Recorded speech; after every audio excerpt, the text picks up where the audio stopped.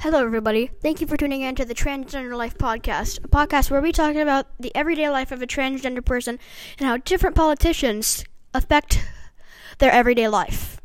I'm your host, Bella Lawrence, and this is the first episode of Transgender Life Podcast. And today's topic is how Donald Trump affected the everyday life of a transgender person. For those of you that don't know, Republicans are really not LGBTQ supportive people. I'm not calling out any Republicans in general. I'm just saying that in general, Republicans are not really friendly to LGBTQ people. Donald Trump, the LGBTQ plus community.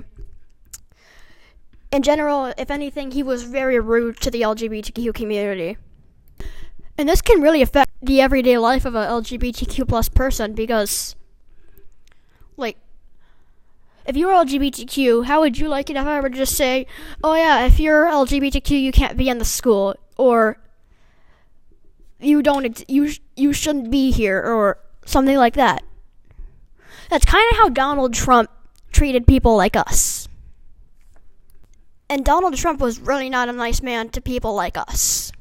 And I am aware that in the Republican view, LGBTQ rights are not as high priority as they would be in a Democratic presidency like we have now. Right now, we have one of the most supportive presidents that we could ever have. Not too long ago, he made a speech. I'll let you take a listen here. I also hope Congress will get to my desk the Equality Act to protect LGBTQ Americans. For all transgender Americans watching at home, especially young people, you're so brave. I want you to know your president has your back. That was the speech. That's his speech. He also said this.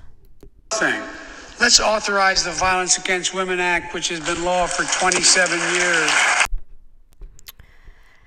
As a transgender person, that really, really helped me through all this.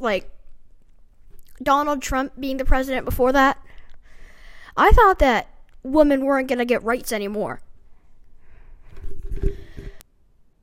And then Joe Biden said that women would get rights, more rights than ever. And that he is so proud of all the LGBTQ Americans and transgender people, especially young ones.